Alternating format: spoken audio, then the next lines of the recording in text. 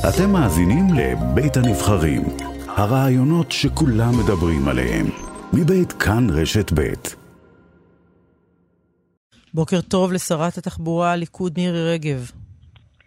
בוקר טוב איילה, והצלחה בתוכנית החדשה שלך. תודה רבה. כמובן שאנחנו נדבר על המתווה של הנשיא, אבל אי אפשר בלי להתחיל עם הסיומת מהדיווח של כרמלה מנשה, והדברים שאמר הרמטכ"ל, שהאויב מתבונן בנו ומבין שאנחנו בנקודת חולשה, חלילה. כן, ראשית אני לא יכולה להרחיב מעבר למה שפורסם, אבל אני בהחלט רוצה בהזדמנות הזאת לברך את כוחות הביטחון על פעולה מאוד ערנית ומקצועית. כולנו מבינים באיזה סביבה אנחנו חיים, וצה"ל ומערכת הביטחון ערוכים על מנת לתת מענה ביטחוני בכל החזיתות. אכן שמעתי את דברי הרמטכ"ל. תפקידו של הרמטכ"ל הוא באמת לדאוג שמערכת הביטחון תוכל לתת מענה ותיתן מענה ביטחוני בכל החזיתות. אין ספק שהמציאות הזאת היא מציאות מאוד מורכבת, אבל בסופו של יום צריך לזכור שההפגנה הגדולה ביותר הייתה ביום הבחירות. העם אמר את דברו בצורה מאוד ברורה. ממשלת ימין שבאה למשול ובאה להעביר אג'נדה מאוד ברורה, בוודאי לחזק את אמון הציבור במערכת המשפט. השרה רגב, אתם שומעים אתמול את מתווה הנשיא, כבר ידעו מה הוא יאמר, כי היו מגעים מאחורי הקלעים, וברור היה שזה הכיוון, ואף יותר מכך, ודוחים אותו, נותנים לו כתף קרה מאוד לנשיא המדינה, למרות שהוא גם עצמו מזהיר מפני מלחמת אחים. תראי, איילה, אנחנו באנו בחפץ לב להידברות הוגנת.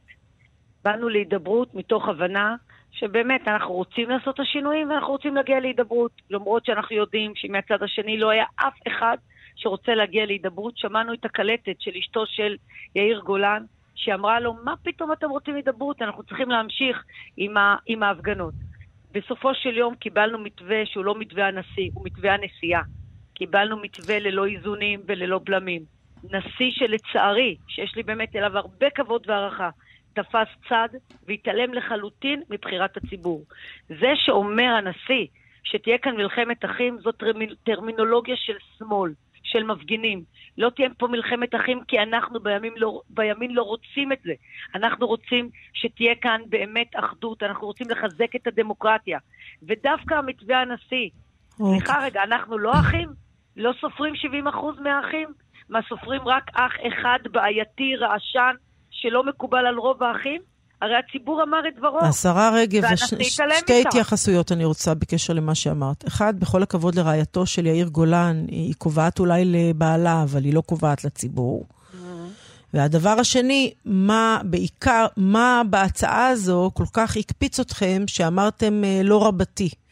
תראי, המתווה של הנשיא בעצם הוא קנייה לחלוטין למפגינים, וקנייה לחלוטין בעצם לשמאל. תראי מה זה אומר. 4 נקודות שאנחנו רצינו לתקן, כדי להביא בעצם את הייצוג של העם ושל החברה שלא נמצאים במתווה הנשיא. 1, תשמר הסניוריטי.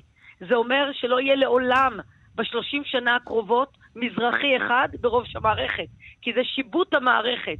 אותם אלה שבחרו את עצמם, הסניוריטים, הם אלה שישמרו על המערכת. רק נסביר למאזינים, הסניוריטי זה הבכיר מבין השופטים, הוא יהיה הנשיא העליון הבא. נכון, עכשיו אז ברור לך שעד 30 שנה לא יהיה אף פעם מזרחי בראש המערכת. כן, כי אין מזרחי אחד שיכול להיות... אולי עוד 30 שנה בכלל לא יהיה שיח כזה. רגע, שנייה, 1.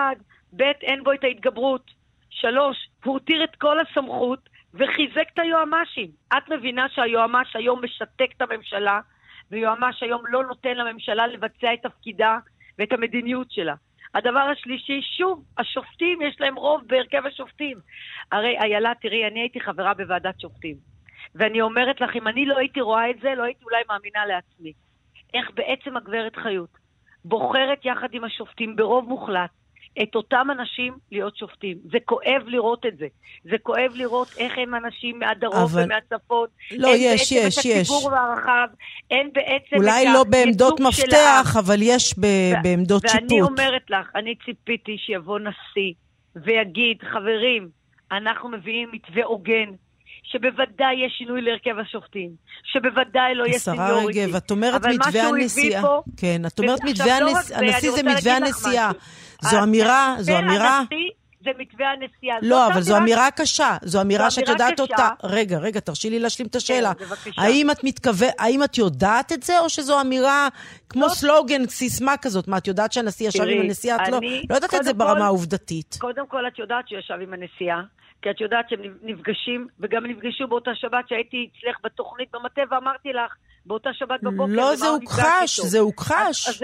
זה הוכחש, למה להגיד דברים לא נכונים חלילה? רגע, את יודעת מה, נפגש עם הנשיאה או לא נפגש עם הנשיאה, אני אומרת דבר אחד, מתווה הנשיא הוא מתווה הנשיאה, נקודה. למה? במתווה הנשיא ככה, כי במתווה הנשיא אין שום התייחסות למה שבעצם אומר הרוב, ולמה שאמר הריבון, ולמה שאנחנו רוצים. ייצוג וגיוון במערכת המשפט, חיזוק מערכת המשפט, שלא תהיה כאן סיניוריטי לאותם אלה שבוחרים אחד את השני, שהיועמ"שים יוכלו להיות רק יועמ"שים, רק יועצים. אמר את זה יאיר לפיד. רק לפני כמה חודשים, היועצת המשפטית היא רק יועצת, ועכשיו חיזקו את מעמדה של היועצת. את יודעת למה? למה? כדי לשתק אותנו, כדי למנוע אולי אתם הלכתם בנתיב לא נכון, השרה רגב. אולי אתם הלכתם בנתיב לא נכון. אני אגיד לך מי הלך בנתיב לא נכון. אולי במקום להתחיל עם הרפורמה הגדולה הזו, הייתם מתחילים בכלל עם פיצול היועץ המשפטי לממשלה.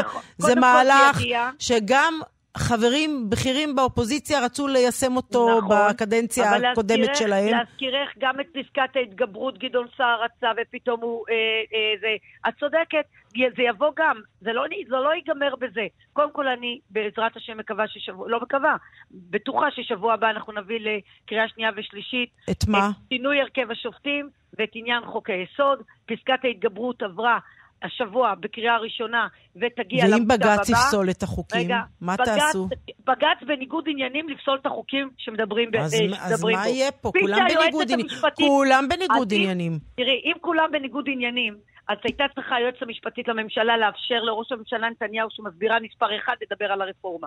היא סתמה לא התאפק, שהיא בעצמה נמצאת בניגוד עניינים. בית המשפט העליון לא יוכל לפסול את החוקים האלה, כי הוא בעצמו נמצא בניגוד עניינים. עכשיו אני אומרת לך, שאם בית המשפט יעשה את זה, הוא עלול להביא באמת, חס וחלילה, למלחמת אחים. ואני אגיד לך למה. כי 15 שופטים, שאחד בוחר את עצמו על אותו DNA, לא יוכל לקבוע לריבון, שאמר את הדברים באופן ברור, עם 64 מנדטים, ממשלת ימין, השרה רגב, אבל החשש, בואי, רגע, אני מדברת על הציבור, והציבור הוא חשוב לי, כן.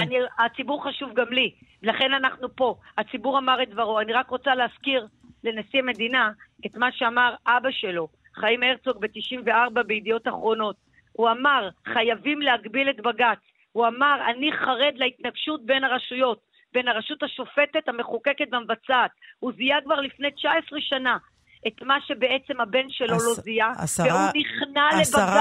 השרה רגב, הנשיא נכנע לנשיאה. עכשיו יש מצב נתון. אתם הלכתם בנתיב של רפורמה, נהיה מה שנהיה בתוך הציבוריות הישראלית. השאלה היא לא רק מי צודק או מי לא צודק, כי כל אחד בטוח תמיד שהוא הכי צודק. נכון. השאלה איך פותרים את המצב בתוך המדינה. כי יש פה סיטואציה שאי אפשר לעצום את העיניים, את יכולה להגיד אלה ככה ואלה ככה. לא, רגע, אז קודם כל אני מקבלת את זה, איילה. אני אומרת לך קודם כל, אבל אני רוצה להגיד לך, בשונה מאחרים, אני לא נבלת מהמצב. אני לא נבלת מזה שפחות מ100,000 איש יוצאים להפגין. אני ממש לא נבלת מזה. לא אכפת לך שהחיים של רבים משתבשים בכל יום חמישי ובכל שבת. אנשים מאבדים פרנסה. הנה, זה הדבר. שיבואו להפגין, אבל שלא יחסמו כבישים, שלא ידליקו מדורה על איילון, שלא יהיו פריבילגים. אין כאן פריבילגים. יש כאן מציאות, ראית מה עשו המשטרה לאותם מפגינים, רק שבוע שעבר, בבני ברק, חרדים, פירקו אותם במכות, ותראי איך הם מתייחסים לפריבילגים. אז אני אומרת, לא צריך לפרק במכות אף אחד. אז בואו נקווה שלא יפרקו במכות אף אחד, בדיוק. לא צריך לפרק במכות אף אחד. גם לא את עורכת הדין שירה שפיץ, כן. אבל יפה, אבל אין כאן בעצם פריבילגים. ומה שאמרת לגבי עורכת הדין, זאת הבחורה, המסכנה הזאת, שאמרה רק משפט אחד, לאדון יועמ"ש ביום שבת, פרשת משפטים בושה, אישה דתייה, עצרו אותה בשבת, ליד 5 ילדיה. זה לא פריבילגים. אז אני רוצה להגיד לך, אני אומרת לציבור, ואני באמת באמצעותך אומרת לציבור, אנחנו באנו לחזק את הדמוקרטיה. נא בבקשה ספירת הרגעה. מי שמוביל את זה כאן, זה חבורה של פריבילגים, גרעין שונא נתניהו וימין, שחושב ורוצה לשרוף את המועדון, כי הוא לא אוהב את זה, והוא לא מוכן לקבל את זה שהוא הפסיד את הבחירות. ואני אסיים איתך בסיפור קצר. טייס שנפל מקורס טייס הגיע לבקו"ם. שאלו אותו, מה אתה רוצה לעשות? אמר, אני רוצה להיות בנ"מ. שאלו אותו, למה בנ"מ? הוא אמר, כי אם אני לא טס, אף אחד לא יטוס. זה מה שקורה היום. ואת זה אנחנו לא נאפשר. לא נאפשר לא מלחמת אחים. השרה רגב, תודה. נאפשר חיזוק הדמוקרטיה ואת חיזוק אמון הציבור במערכת המשפט. ולא מה שקורה היום. דרך חיזוק אמון הציבור זה חלק מלדבר על כולנו יחד. תודה רבה לך, השרה רגב. תודה. אפשרנו דיבור, רצינו הידברות, ומתווה הנשיא בחר צד אחד מאוד ברור, את הצד השמאל, הצד של האנרכיסטים והצד של הפריבילגים. השרה רגב, תודה רבה. תודה רבה גם לך, ויום טוב ובשורות טובות.